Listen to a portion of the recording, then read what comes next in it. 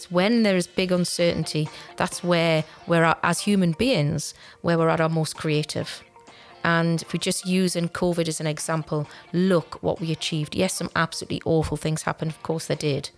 But look at all the amazing things that happened that would never have happened if we weren't in a period of such turmoil, complexity, uncertainty, volatility. Great things happened. So for me, yes, the mindset change, but to embrace the uncertainty and go, what can we do with it?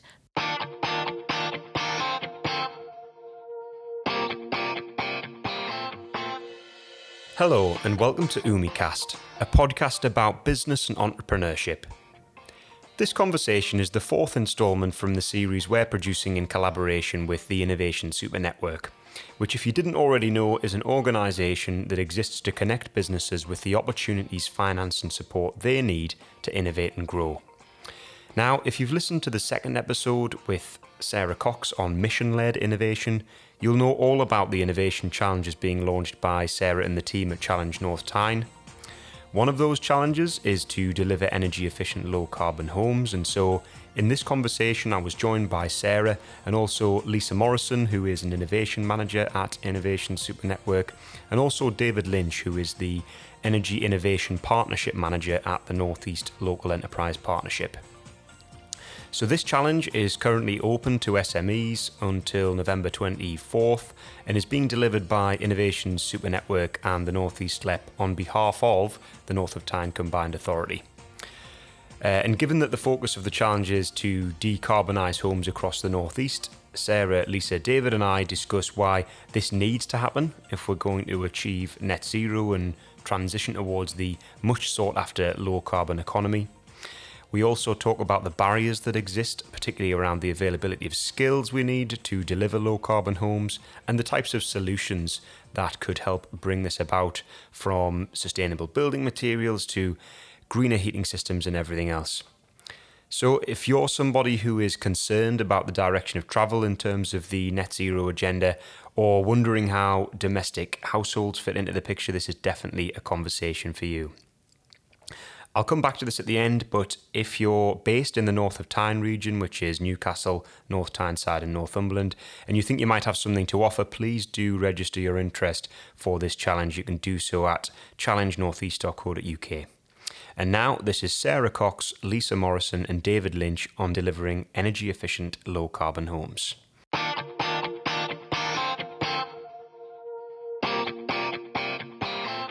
Okay, well, welcome to the podcast, Sarah, Lysa and David. And thanks so much for coming to do this in person. You know, it's really great to have you guys here.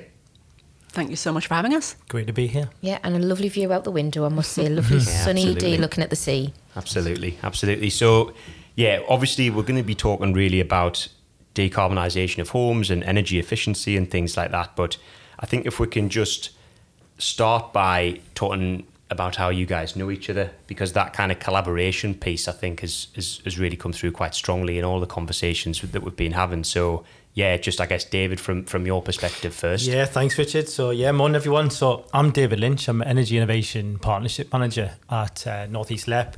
I lead a partnership called the North East Energy Catalyst that unites our universities, our public sector organisations, private sector businesses, including Innovation Super Network, who Lysa and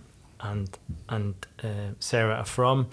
And I've been working in this space for quite a while. I've led on innovation challenges, so I was very quickly able to share some insights. In 2019, we launched an Energy Innovation Challenge programme, supported about 50 businesses in that partnership. So lots of insights to share.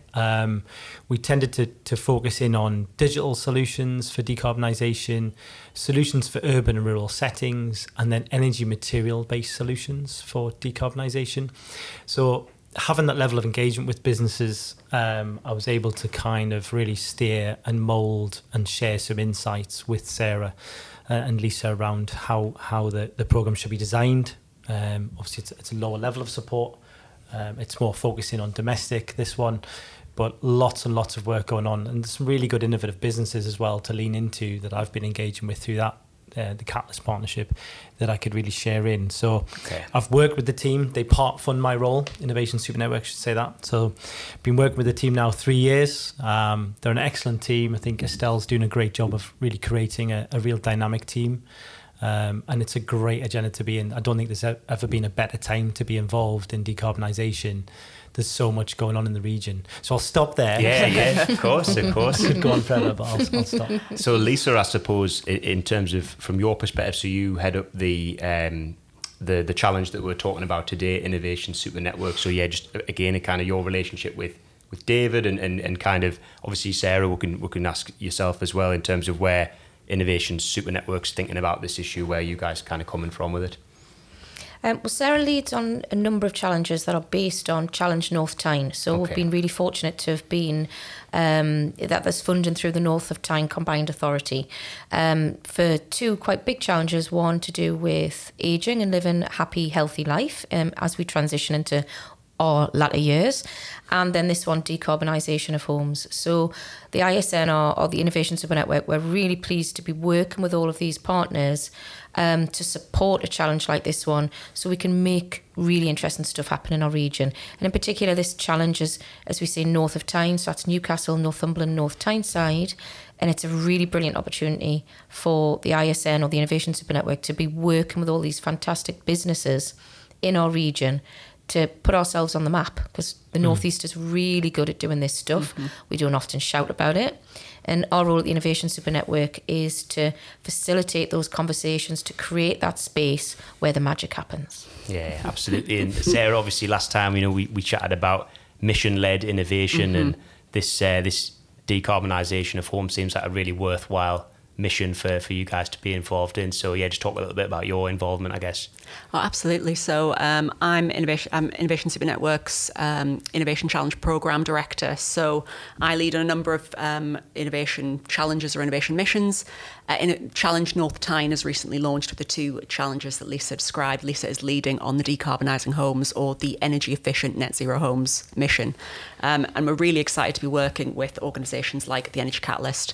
As David mentioned, we've got a real level of skill, of expertise and a passion to do something in this area, in the region. It's a really complex and tricky area. We'll touch on some of the enormous challenges that some of the businesses that we've been working with are more than aware of and have been working at for a number of years, and we're trying to support them with that through the mission opportunity. But yes, it's a really great time to be involved in this, and we really want to use the support of Challenge North Tyne. It's upfront grant funding for the development of prototypes and solutions and adoption of technologies and solutions. It is an accelerator program that can support you in developing those, but crucially it's also introductions and facilitated working with key partners, the likes of the Energy Catalyst, Northern Gas Networks, Newcastle City Council, Future Homes Alliance, Constructing Excellence Northeast, to name but a few of the partners that we're working with. And we're really keen as well to work with more partners in the region who are looking at reducing the energy footprint or the carbon footprint of homes and want to support us in that. So we would ask anyone who's listening and is working in that space to please get in touch. Yeah, perfect. No, I think that gives us a really good overview in terms of the challenge and the reason that we're here and what we want to talk about. I think, David, if you could just give us a little bit of a flavour in terms of the Northeast as a whole, and obviously you guys can feed into this as well. How are we doing in terms of energy efficiency, in terms of decarbonisation? We have some sort of sector strengths in these different areas, but I guess based on from an Energy Catalyst perspective, how are we doing? We're doing well. We're really well placed. The core of the Catalyst is all about uniting the energy innovation and demonstration assets that we have, particularly honing in on our three key strengths, which are heat, power and transport. Okay. Now, when it comes to heat, it's a really complicated picture. There's a lot in there. There's a lot of different vectors that you can look through the lens at. You can look at heat pumps for domestic properties, and we've been discussing those this morning. You can look at maybe hydrogen for domestic heat, and some of the work that's ongoing there to see the viability of that. And then you can look at other aspects, looking at the levels of insulation to protect the heat from leaking and to prevent it from leaking from your home, and lots of different controls and things. When it comes to power, obviously we have a huge offshore wind sector here in the northeast. We have the offshore renewables catapult up in Blythe, really, world-leading test and demonstration facilities for offshore wind, and a real emerging subsea sector as well, thinking about robotic operated vehicles, remote operated vehicles, ROVs as they're called, and what they can do for operations and maintenance of offshore wind as well. And we're seeing a real cluster of businesses coming together to really. So there's lots of opportunities there as well.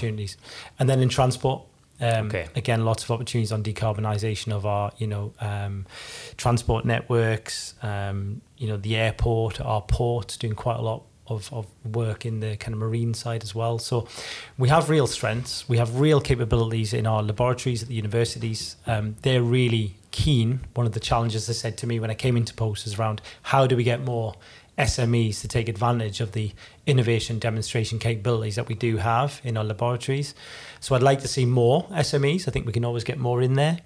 But we're certainly trying to be that soft landing to those businesses that are operating within those spaces to really help them navigate what's out there and take advantage, not just of the funding, but to take advantage of the partnerships and that bandwidth that we can give them. So that's my real call to businesses. Don't just look at the readies that might be available in this. Look at the outcomes that we're able to provide you, that bandwidth and open up networks and connections for you as well. Yeah, and I think, again, that's why I really started with that collaboration piece, because I think, you can get businesses where they might be hesitant to reach out for support and things like that. And it's often I don't have the time or this, that and the other. But actually, if they do spend that time, the dividends can pay back in the long run, can't they? So, yeah, I think... And just to sort of reframe in terms of that bird's eye view of things for the Northeast, why is it important, for example, that we need to have energy efficient homes? And Sarah, I don't know if you want to sort of come on to that first. I think we can all recognise that we want to have homes that are good for the environment, that are good for our bills, crucially at the moment, and that are built for the long run and built for our lives. So we see that in studies that are done of public perception. Something like 39% of people in the Green Homes report that was published earlier this year say that they are likely to consider a green home because they want it's something that is better for the environment. 35% want to reduce their energy bills, and I would imagine that maybe that percentage is increasing month on month. Okay. And people want to save money in the long run. I think it's something we all agree with, but I think, and Lysa can speak more about this as Challenge Lead on the Decarbonising Homes Challenge. We're really in a transition period at the moment. The public may want something, but they don't know what the options are for their homes. They don't know what's affordable. They don't know if they get a new technology, if there's going to be a repair person who can maintain that for the life of the heat pump, for example, or a new boiler that they get. So that is really kind of a key consideration, and it's a very exciting time to be working in this space, but there is a big shift that needs to take place, and we really hope that the Challenge North Tyne Challenge can help to bring together all of the actors in the system that are working in these spaces. We're looking to support at least 25 innovative small and medium-sized businesses with a foothold in North of Tyne. That can be a registered office, it can be an office space, it can be a manufacturing space, or some other base, to develop solutions that might fit around retrofit, making existing homes more energy efficient. It might be focused on new builds. So how do we develop processes and materials that have a lower carbon footprint and are more energy efficient when the house is built? It could be the energy mix, as David's touched on there, or it could be technology to manage the way that we work in our homes and how we live within our homes in terms of our behaviour as well. So a really broad challenge there, and one that's a really exciting one to be a part of at this time. Yeah, and I think, Lysa, you can sort of touch on that kind of educational piece almost about, you mentioned that there is this transition that needs to occur between consumers wanting to sort of do the right thing, if you like, and then being aware of the sorts of solutions that are available, the types of support that they can get. So is that an important thing that you want businesses engaged with the challenge to help with as well? Not just to be coming up with these really fantastic, boiler systems and things like that, but to also be engaged with how do we sort of win the hearts and minds of consumers, if you like, to, to actually adopt this stuff in their homes, because ultimately that's sort of what's going to need to happen, isn't it? If we want to have this energy efficient sort of property landscape, it's going to have to be people, homeowners and tenants and things, who are wanting to do that. Yeah, and I think if we can just backtrack a little bit almost, because going back to that context piece, why are we doing it? Why is it important? And I'm going to lean on David for stats, because he's the guy with it. He's the stat man. But actually, if we look at the state of play nationally, in fact globally, we know we've got a climate crisis going on. We know we've got an energy crisis, cost of living crisis. If we think back to COVID, when COVID first happened, we achieved things that we never thought were possible. Look at how quickly we built hospitals. Look at how quickly we put sites together. If it wasn't for COVID creating a crisis, you try and project manage any of those kind of things that happened during that period, and they probably would have took years. Sometimes out of adversity, great things happen, I think. And whilst it's really awful, the situation we're in now with the climate, energy crisis, cost of living crisis, it actually creates one of those changes that makes stuff happen. It makes consumers aware for the first time, actually, of how much energy are they wasting, how much is it costing them to use certain things within their home. Whereas prior to that, people didn't give it a great deal of thought, unless you were really passionate about the climate. People didn't give it a great deal of thought. Now it's on everybody's mind. The topic of conversation everywhere is, do you heat or you eat, or whatever it might be. So whilst that's great, that's awful, and there's a lot of adversity going on, actually this is where that could be the catalyst to make something amazing happen. So from a context perspective, that's really I think important. it's creating a dialogue, it's creating a demand where there wasn't before. Yeah. So whether you're the kind of person that cares most about the climate, whether you're the person that cares most about how much your bills are costing you, whatever your own personal motivation is, actually we're now all talking about it, and we're all more interested in doing something about it. So I think there's a real positive that's coming out with something that feels really awful. Yeah, that kind of crisis spurs innovation. Absolutely. So that's great. That's enabling conversations to happen that perhaps wouldn't happen. It's enabling people to create a demand that we wouldn't happen before. But outside of all of that, we've also got the climate crisis, and the government have got really tight targets to go to net zero. Some of those targets have been passed on to our social housing providers, which we've got a lot in our region.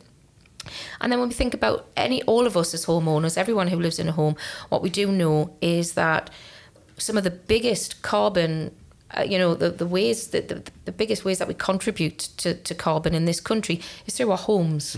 I don't know if I've got this right. I feel like it's 80%. I might have that wrong, David, but so whatever, it's a big stat though, isn't it? It's a massive proportion of the carbon footprint in this country actually comes from homes, whatever the percentage is. So industrial and commercial, you're looking about 38%, and then domestic about 27%. Of all emissions? Of all emissions, yeah. So if about 27% come from domestic properties. Okay. And the rest from transport. Transport's a big one, isn't it? Yeah, it's a big one as well. But I guess whichever way you look at the figures, right, homes are a huge area of opportunity for decarbonisation. It is. Absolutely. And back to that I was going to say for David, for you, in terms of that stat piece, when we look at the government targets that have been passed on to social housing providers, they've got to be net zero by... It's EPC band C, I think, by 2028. Wow, so that's even ahead of... Because one of the other big ones that gets talked about is the petrol and diesel 2030 thing. So the EPC ratings are actually even ahead of that. So by 2025, any new build, you won't be able to put any gas systems in. You can't put fossil fuel into a new build property. So that's causing, new supply chain challenges. But I think just going back to what Lysa mentioned, I think we certainly are seeing, with the rising energy prices, consumers that were maybe more passive are becoming far more active. I think there was a BBC article that went out recently, and it said that the biggest selling product in B&Q at the moment is insulation. They can't get enough of it. They can't sell enough of it. So there's real supply chain challenges on this. And I think as we're looking to global supply chain challenges around solar, trying to enable people to take advantage of reductions in prices in solar, reductions in prices in insulation, but then met with this challenge of, yes, I want to do something about it, but actually I can't find a solar PV installer. I can't find, an insulation installer. I can't actually find the product being cute to do it myself. We need more manufacturing capability to take advantage of this. We need more skill space as well. So there's kind of like, what's really interesting about what you're saying there, David, is that there seems to be some kind of unmet demand, right? Yes. For these solutions, which is probably why you're doing the challenge, right? It's probably why you've launched the challenge, because recognizing not only is this the right thing to do for the environment and for people's electricity and gas bills, but also recognizing that, because of those things, people need solutions that currently aren't available. Yeah, absolutely. I think there's a real thing around, people want kind of energy efficient homes, as I mentioned before, and we're not naive. Some of the great partners we've been working with have been helping to contextualize the challenge for ourselves and each other, and the businesses we've been working with, talking about some of the key challenges that we're looking at if we're going to develop solutions for this problem. Things like developing lower carbon materials.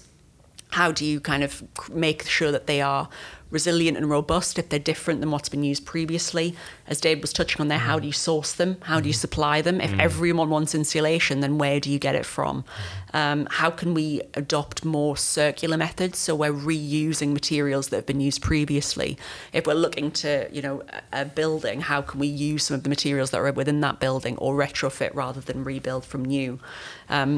Also things around technology. How do we manage our buildings effectively? How do we do it in a cost-effective way? Smart homes are very exciting, but what are the technologies that are affordable to the mainstream that can actually make a difference?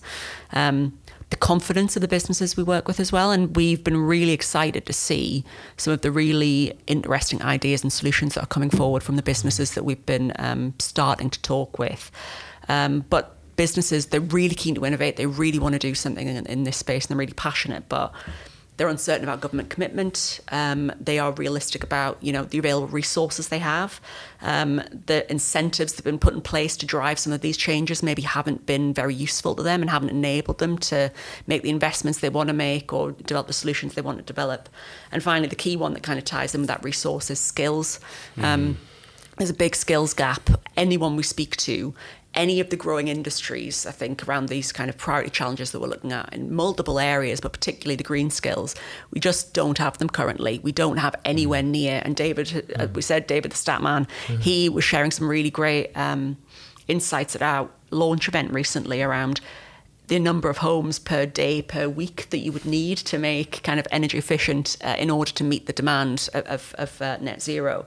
But we just don't have the people currently. And that means that there's a real opportunity for more and better jobs in the region. But you don't get a skilled individual just like that. There'll be an element of attracting older people back in the workforce who might have retired, but they actually, they still maybe need a wage, or they would still benefit from a wage, and they still want to use their skills. It's about making sure that young people who maybe don't understand this career space because no one in their family works in this space, and they obviously don't understand what the jobs of the future are going to be because we're just figuring that out at the moment. What are the opportunities to get some of those ambitious young people from the Northeast involved in that? So big challenges, but I think also, as we've mentioned, the thing that we want to look at is there's lots of businesses and lots of bigger partner organisations that we're building collaborations with that are looking at how we work around these.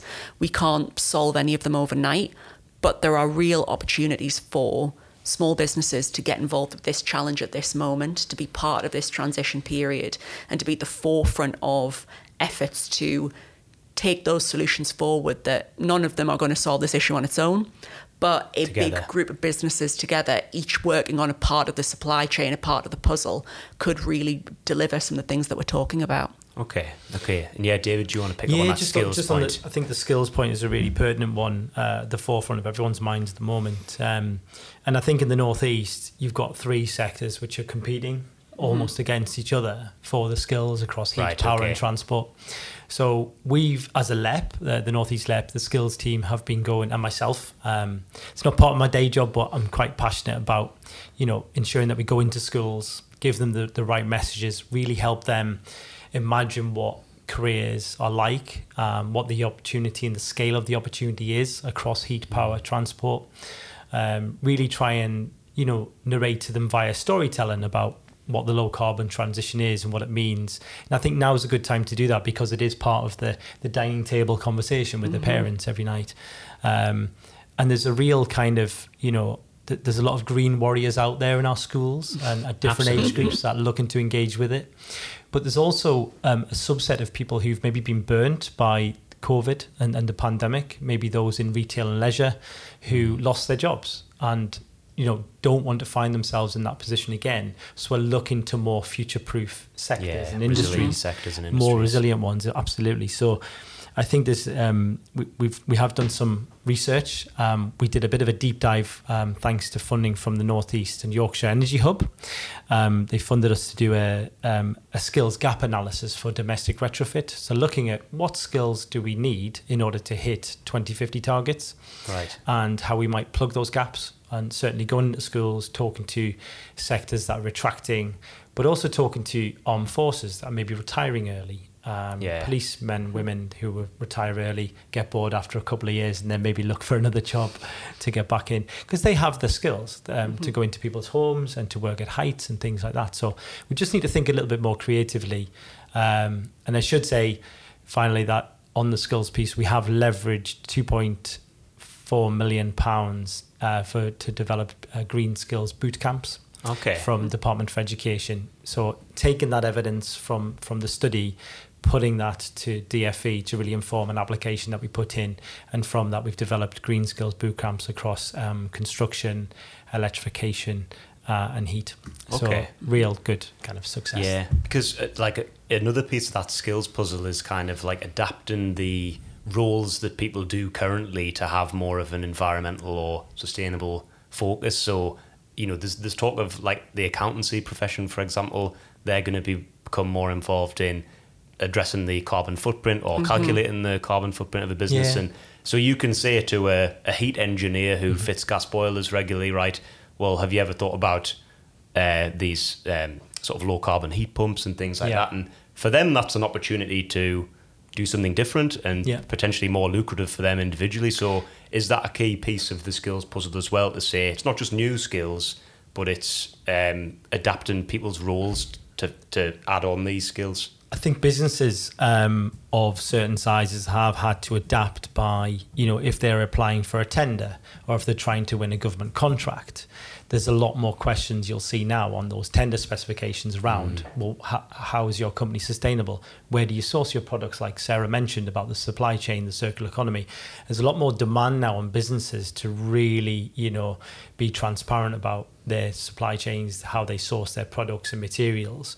So the accountants within the business have had to go maybe on training courses, or certain other members of staff have had to lean into that. And I think that's something hopefully we could help and direct them with. We're seeing businesses that we've helped, we won't mention names, but really there's a real demand for that, for carbon calculating and to assess that. Simply because if they fall behind in that, we lose contracts outside the region to other companies that have had their pencil sharpened in that direction. So really, really important that we do lean into that as well and support people through the Innovation Super Network.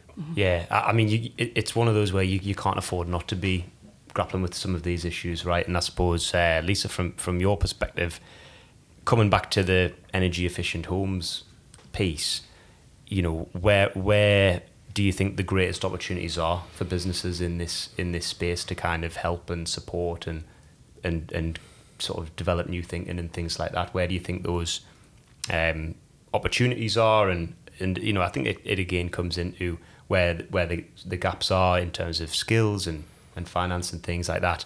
But where are those sort of biggest opportunities for you?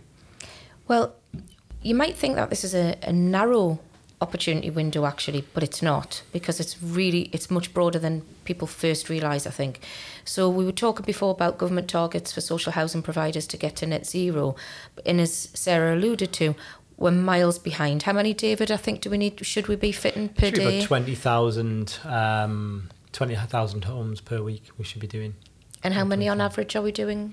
Oh, we're way off. I haven't got the stat in front of me. So retrofit 20,000 homes per week is what we're supposed to be doing. Yeah, and David, Mr. Statman, is fantastic at this stuff, and he's always going, but actually, this is what we should be.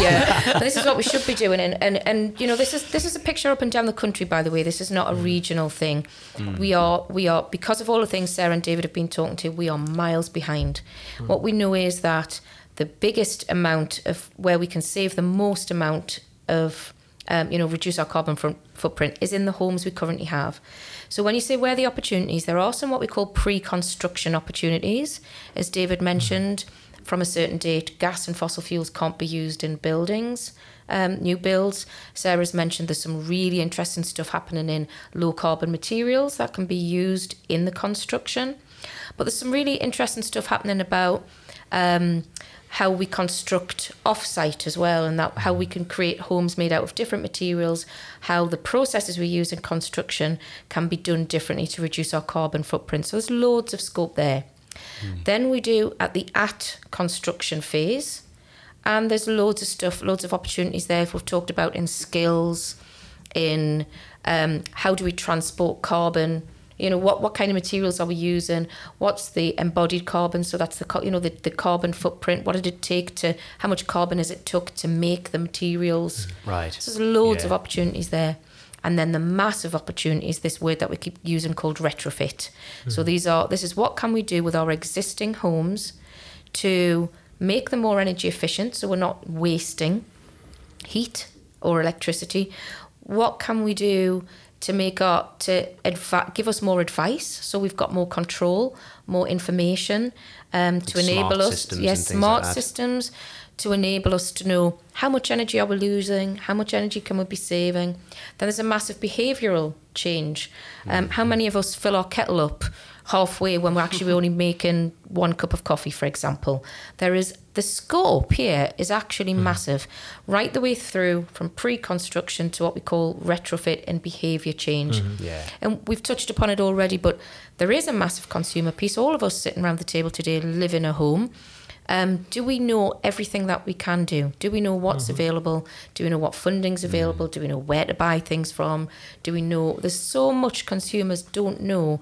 So there's a lot of opportunity actually in that advice and support sector, given agnostic advice and support, so people can actually understand what impact they can make on their bills or their carbon footprint, and then where do they go to get that. I think we all probably know a little bit more about that stuff than we did 12 months ago, right? And it's exactly that crisis spurs innovation piece, isn't it? We're more aware of this now. Yeah, but as an example, so recently I got approved to get solar panels fitted on my roof.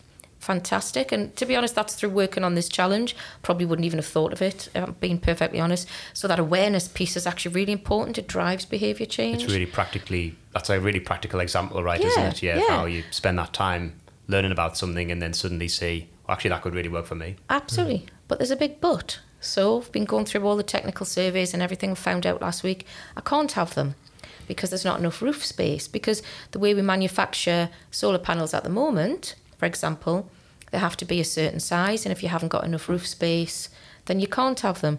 So there are still opportunities in technologies. It's not, there are still, if we think how many people out there don't have enough roof space to have solar panels, but renewable energy, it solves so many problems, but there are still technical difficulties. So the scope of this challenge is broad. There are lots of opportunities, from materials to processes to advice to support to skills, absolutely tons. Okay. Loads. Okay. And something that I wanted to touch on as well is kind of that buy-in that we maybe need from the construction industry, and are those kinds of conversations ones that you haven't? We know that the construction industry is making great strides in terms of technology and things like that. So is that an important piece of the puzzle as well, Sarah? I don't know if you want to comment on that. It's a really important piece of the puzzle, and I think I would say the construction industry in some regards has a reputation for being a little bit risk averse. We know that the construction industry in many contracts, particularly for smaller providers,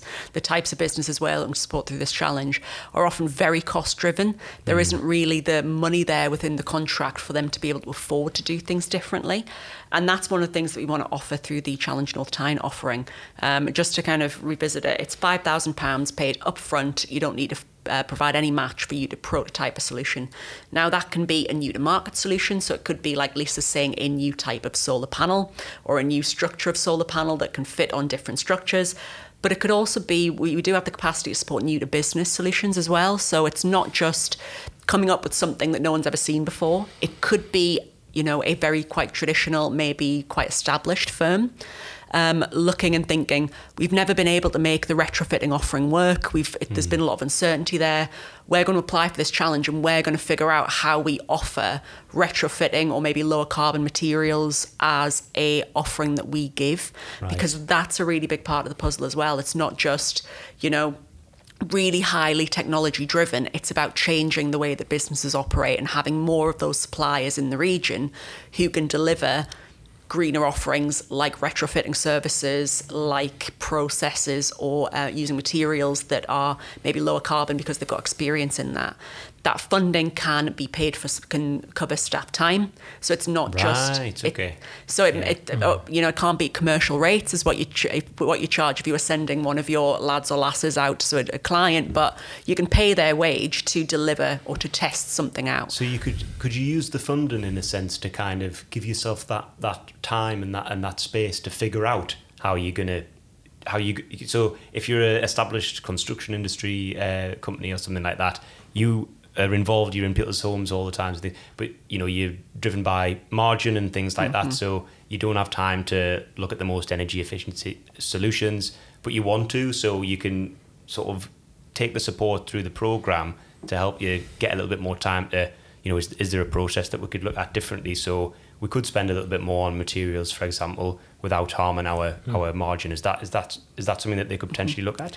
What we need to see from any of the solutions is they're sustainable. So it's not just about investing that money on more expensive materials once. It's about them exploring how they can change things for the future that'll be better for their business and mean they can make different offerings to their clients in the future. So what we'd want to see is they use that money to test out a new way of working. We often use the phrase de-risk. Innovation's really risky.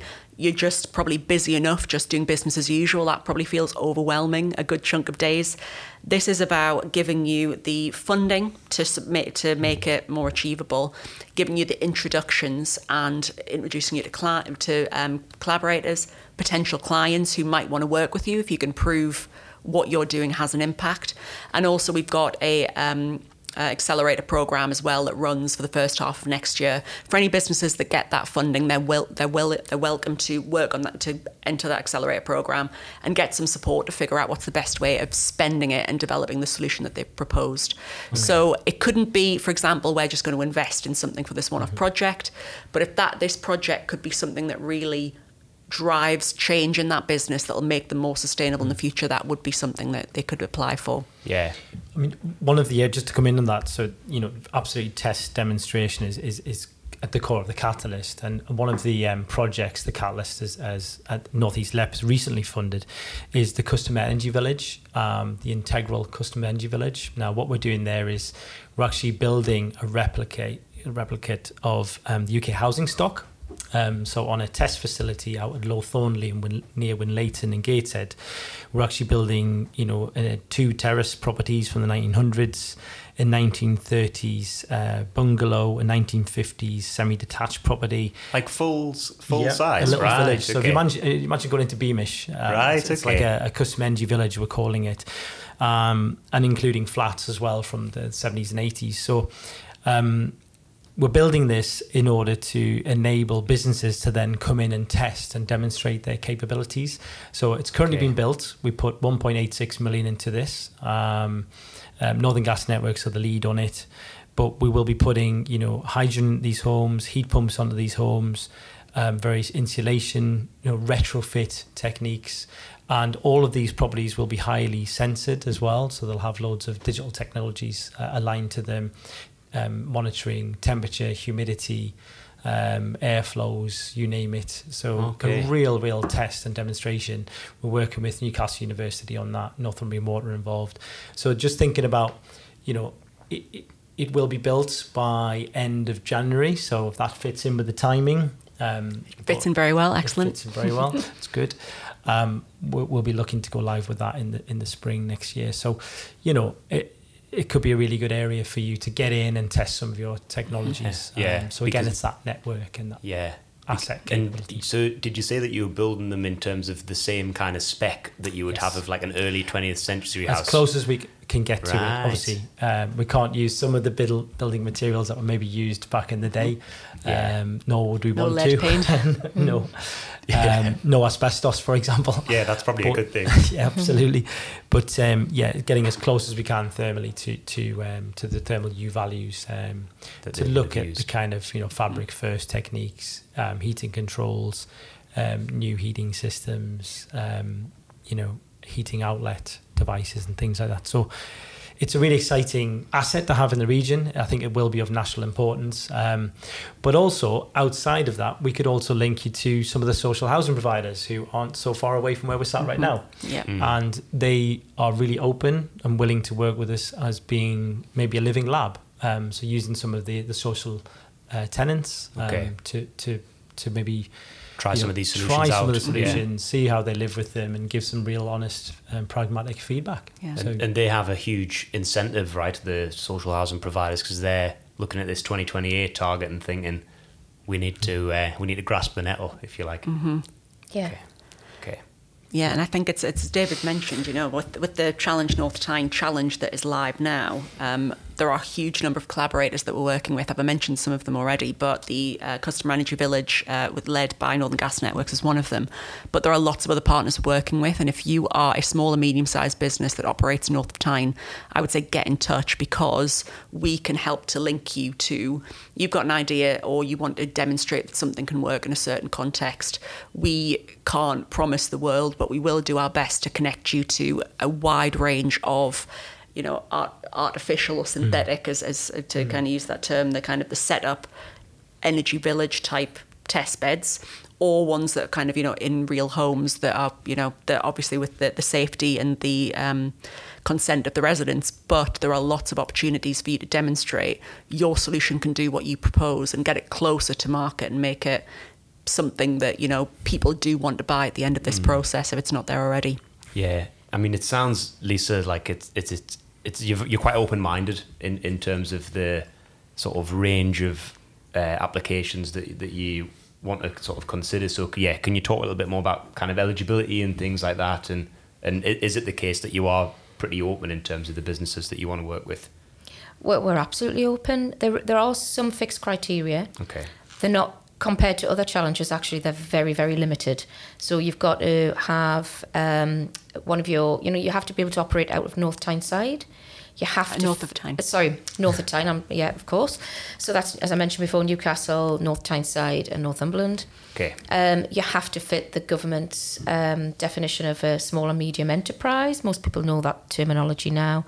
And then we are looking for some commitment. So we would, with yes, because actually it's an interesting point. You mentioned before, Sarah, about the accelerator program and the £5,000 funding, and we often ask, 5,000, that is not a lot of money in this kind of space if we're talking technologies. Right. Yeah. But to be honest, for a lot of people, as Sarah says, the value is in the program. £5,000 might not be a lot of money, but it might get you some consultancy, some viability testing. You might do a number of different things. But actually the benefit, the real value is exactly as Sarah described it, working with these partners, getting access to these big organisations or these potential consumers that you might not have got before. And then on the accelerator programme that Sarah mentioned, you can get up to 12 hours of support from experts within the Innovation Super Network to help really flesh out your idea, look at the commercials, look at the financials, what additional funding might you need to be able to progress it. So there's loads of support. It's not just the £5,000. Yeah, and we do have a pot of money as well. Like I said, we're looking to support around 25 businesses on this particular challenge. So we want to provide the opportunity for those businesses to collaborate as well, where valuable, but also for the businesses that demonstrate the biggest impact, that really kind of show that this is something that it meets the challenge. It helps us to decarbonise our homes. It has a real opportunity to be scaled up, and we can see early demand for it. And there's further follow-on funding at the end of that programme for those businesses that have really demonstrated that they can do what they say. Okay.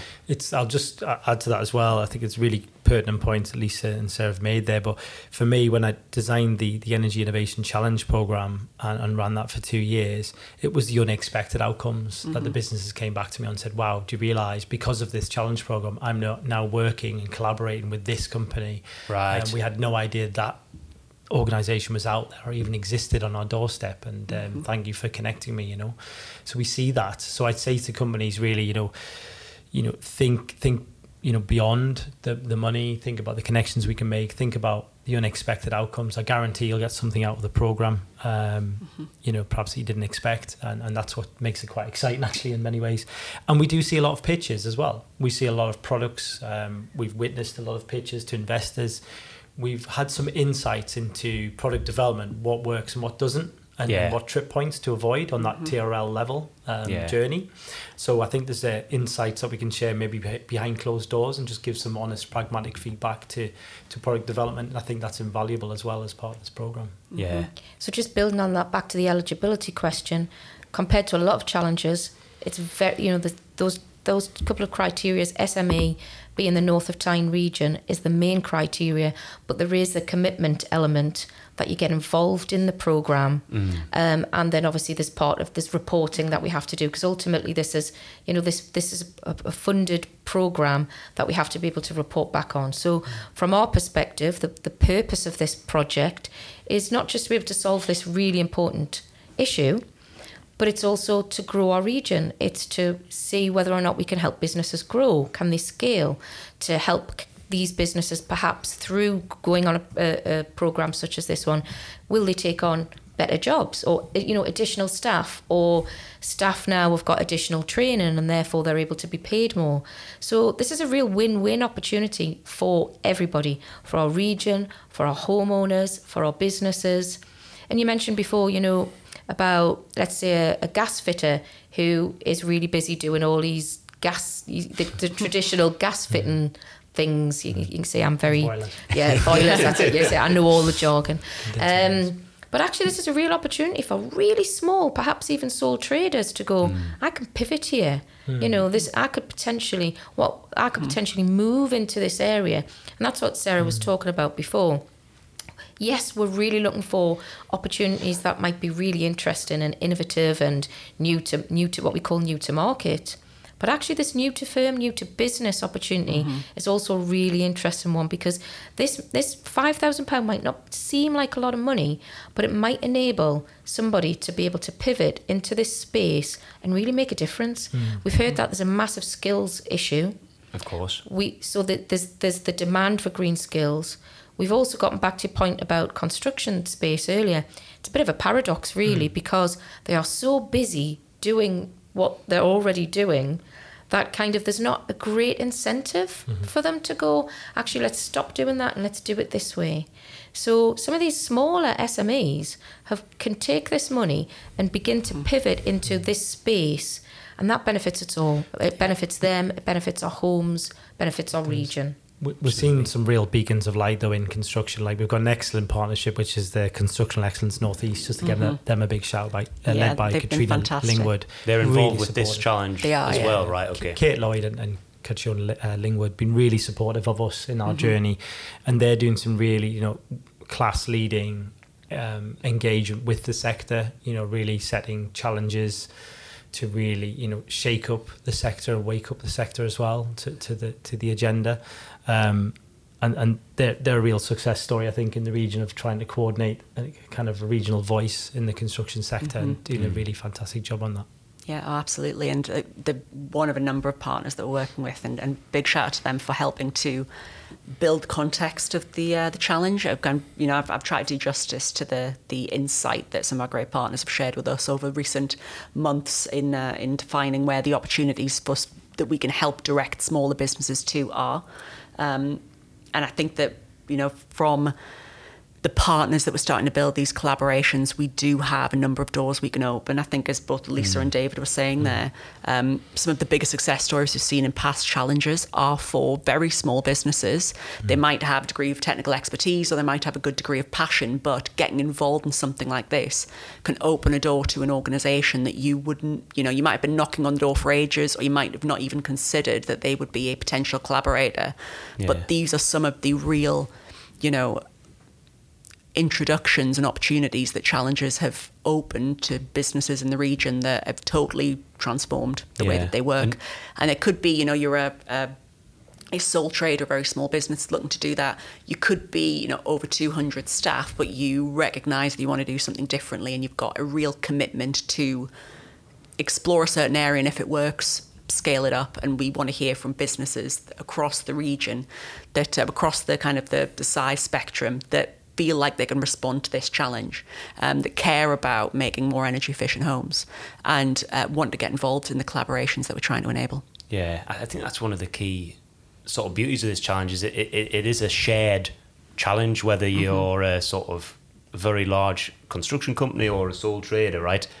You're all involved in the delivery of homes for people.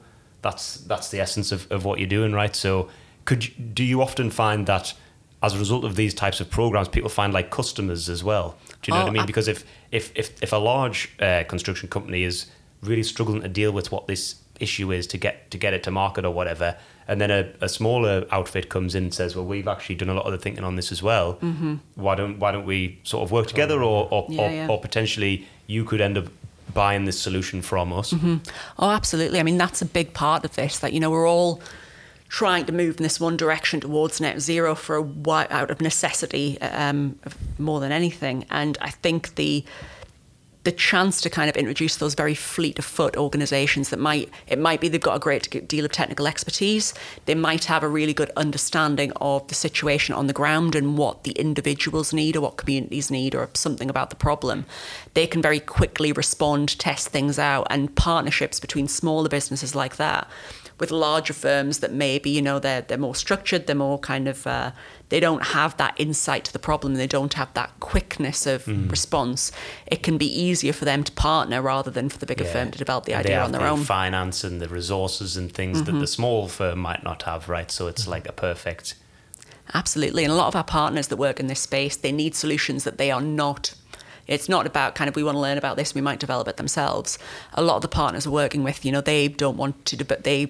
It's not their remit to develop these technologies or some of the things that we're talking about. They want to meet innovative partners, innovative smaller businesses that really have something that can address their needs. And this challenge program enables us to say, these are the shared priorities. If you're a business that can respond to that, get in touch. And I think that, the £5,000 is really about that de-risking. We are very conscious of the demands on small businesses, particularly with cost of living. It's affecting us all. It's affecting our clients. It's affecting the amount of disposable income people have. And we need to be really careful about where we dedicate our attention as businesses as well as individuals. And what we recognise that we don't have kind of like, we can't magically open doors for great businesses, but we can provide some of these introductions. We can't guarantee that you're going to grow off the back of an introduction on the back of this program, but our guiding goal is that if you get involved, you'll get more out of it than you put in. That could be a few hours to speak to us, to come to an event, to learn what it's about, and you decide it's not for you at this stage, but you do want to. You will, as a result of that, learn about the issue, you'll learn about the market, you'll make some connections you didn't have. Or it might be you go as far as putting in an application, being successful, getting on the program, getting the funding, testing it out, meeting partners. Now, that might mean that your solution doesn't quite work as planned, there's some unanticipated difficulties, and it's not quite market ready at the end. But you've done that more quickly, you've had that de-risk through the funding, and you've had a chance to work with a load of partners that hopefully you'll have a working relationship, maybe a client relationship with in the future. Or it could be the opportunity that really revolutionises your business. And you've learned a lot, haven't you, really, I think, as a result of that? I think some businesses, even with the challenge program that I led, said to me, "Oh yeah, it's not quite the right fit." But I still had a meeting with them, met them for a coffee, for a face-to-face when we were available to get off Teams, and they found value in that. Oh, thank you, David. Oh, that was really insightful about the networks that are out there I didn't know about. So I think it's just having that. We will make time for you as well, and even if the program isn't quite right for you or the right fit, we'll certainly make time for you, no matter what the case is. So do engage with the program.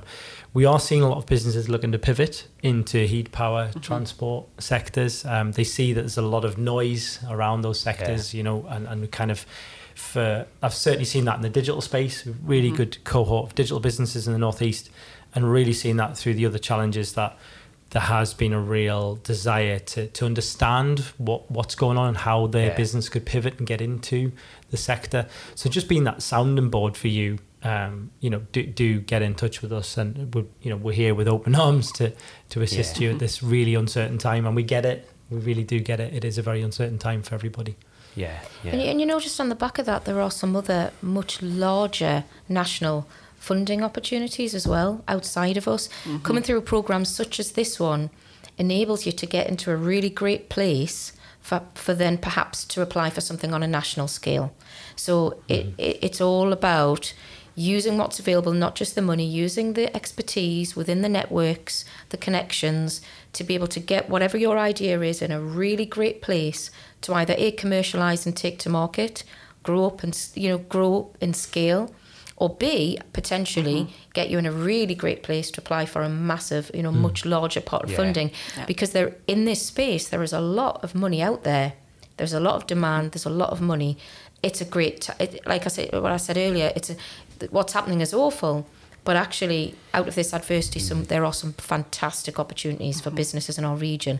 And we can help them get into a great shape for whatever the next stage in their journey is. Yeah, absolutely. I think the government can't exactly have all of these targets right and not make the funding available to help the businesses adapt. So if they come through Challenge North Tyne, for example, maybe Innovate UK opens up or something else, and they've already been through a kind of application process, and then when they are applying for the sources of funding as well, they're going to be in a better place to do so. Yeah, and interestingly, so Sarah mentioned earlier we had our launch event on the 20th of October, wasn't it?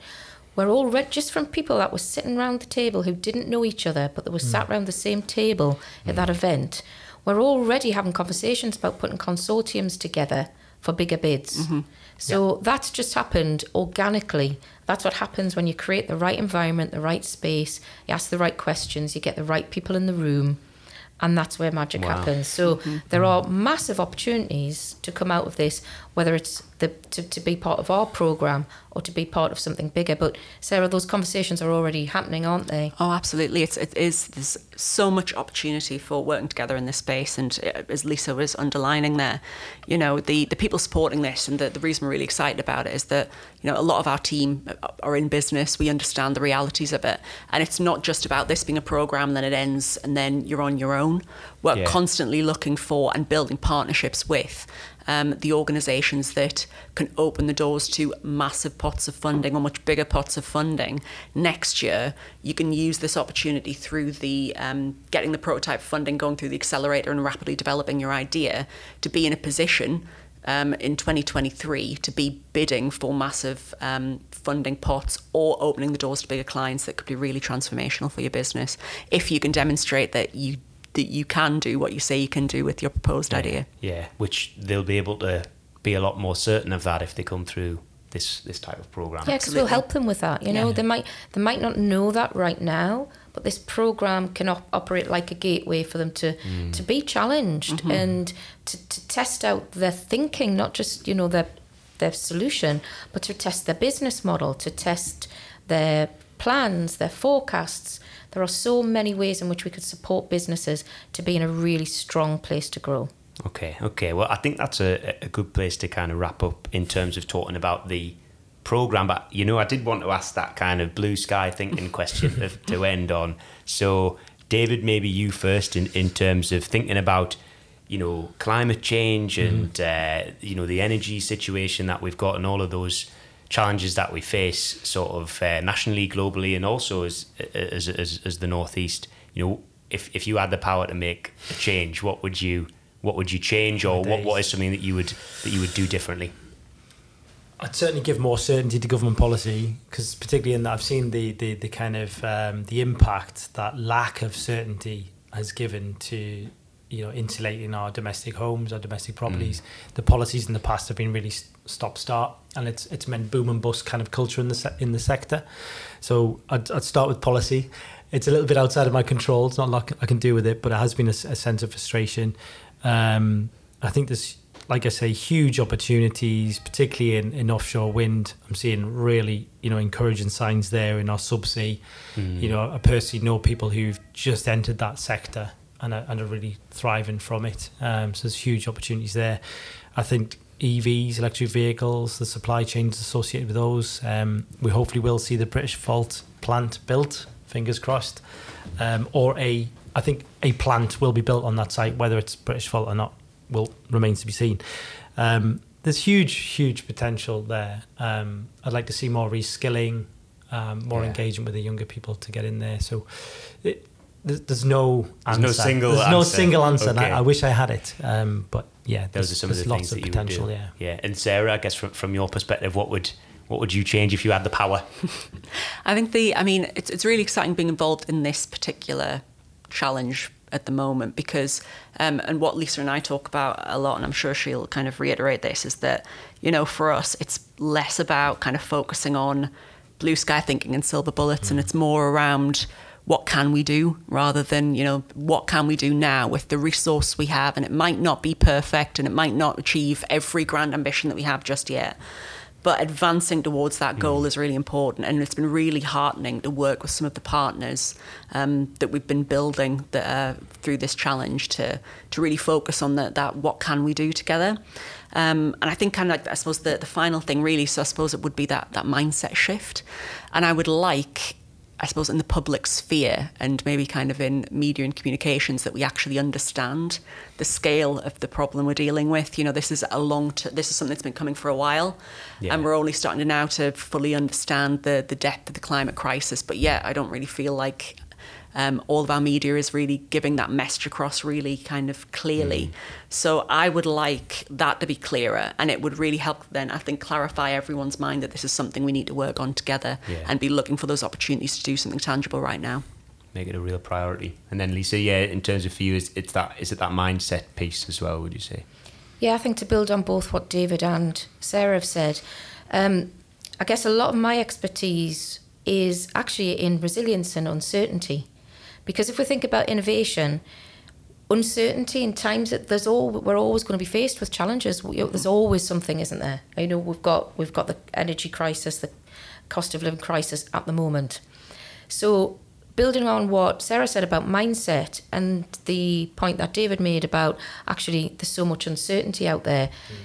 The mindset piece for me is to get people to go, rather than going, oh my goodness, you know, there's so much uncertainty, therefore I'm going to sit back and wait.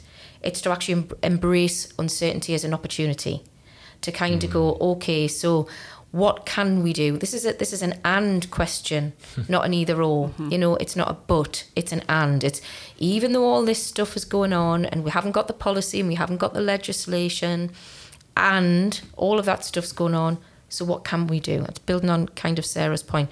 But the mindset bit for me is to kind of go, you know, this uncertainty bit is interesting. It's when there is big uncertainty, that's where we're at, as human beings, where we're at our most creative. And if we just use COVID as an example, look what we achieved. Yes, some absolutely awful things happened, of course they did. But look at all the amazing things that happened that would never have happened if we weren't in a period of such turmoil, complexity, uncertainty, volatility. Great things happened.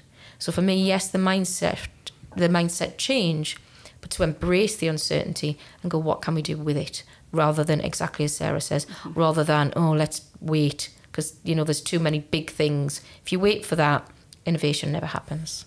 Okay, well said, Lysa. No, I think that's a good place to wrap things up. I guess in terms of just really practically, where's the best place for people to go to apply or to find out more about the Energy Efficient Homes Challenge? You can go to challengenortheast.co.uk. That is our challenge hub. Okay. And the Energy Efficient Net Zero Homes Challenge, as well as our Aging Challenge, are live on there at the moment. If you click on the page, put your details in, and a member of our team will be in touch to talk about the support we can provide and whether or not you might want to put in an application and what that could involve very soon. Perfect.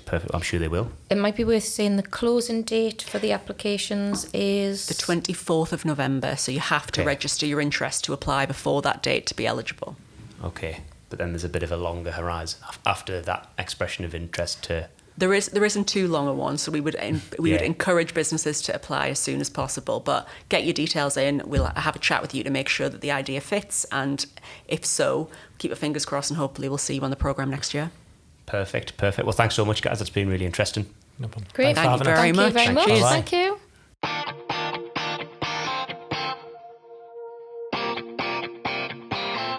So there you go. That was Sarah Cox, Lysa Morrison and David Lynch laying out the challenge to deliver energy efficient low carbon homes and asking SMEs in the North of Tyne area to come forward with their solutions.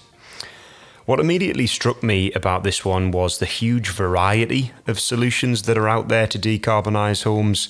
It's not just about retrofitting solar panels or getting rid of gas boilers. Central though that work is to the mission, it's also about process innovation and increasing the availability of renewable energy and sustainable materials so that homeowners and tenants who want to do right by the environment are able to do so.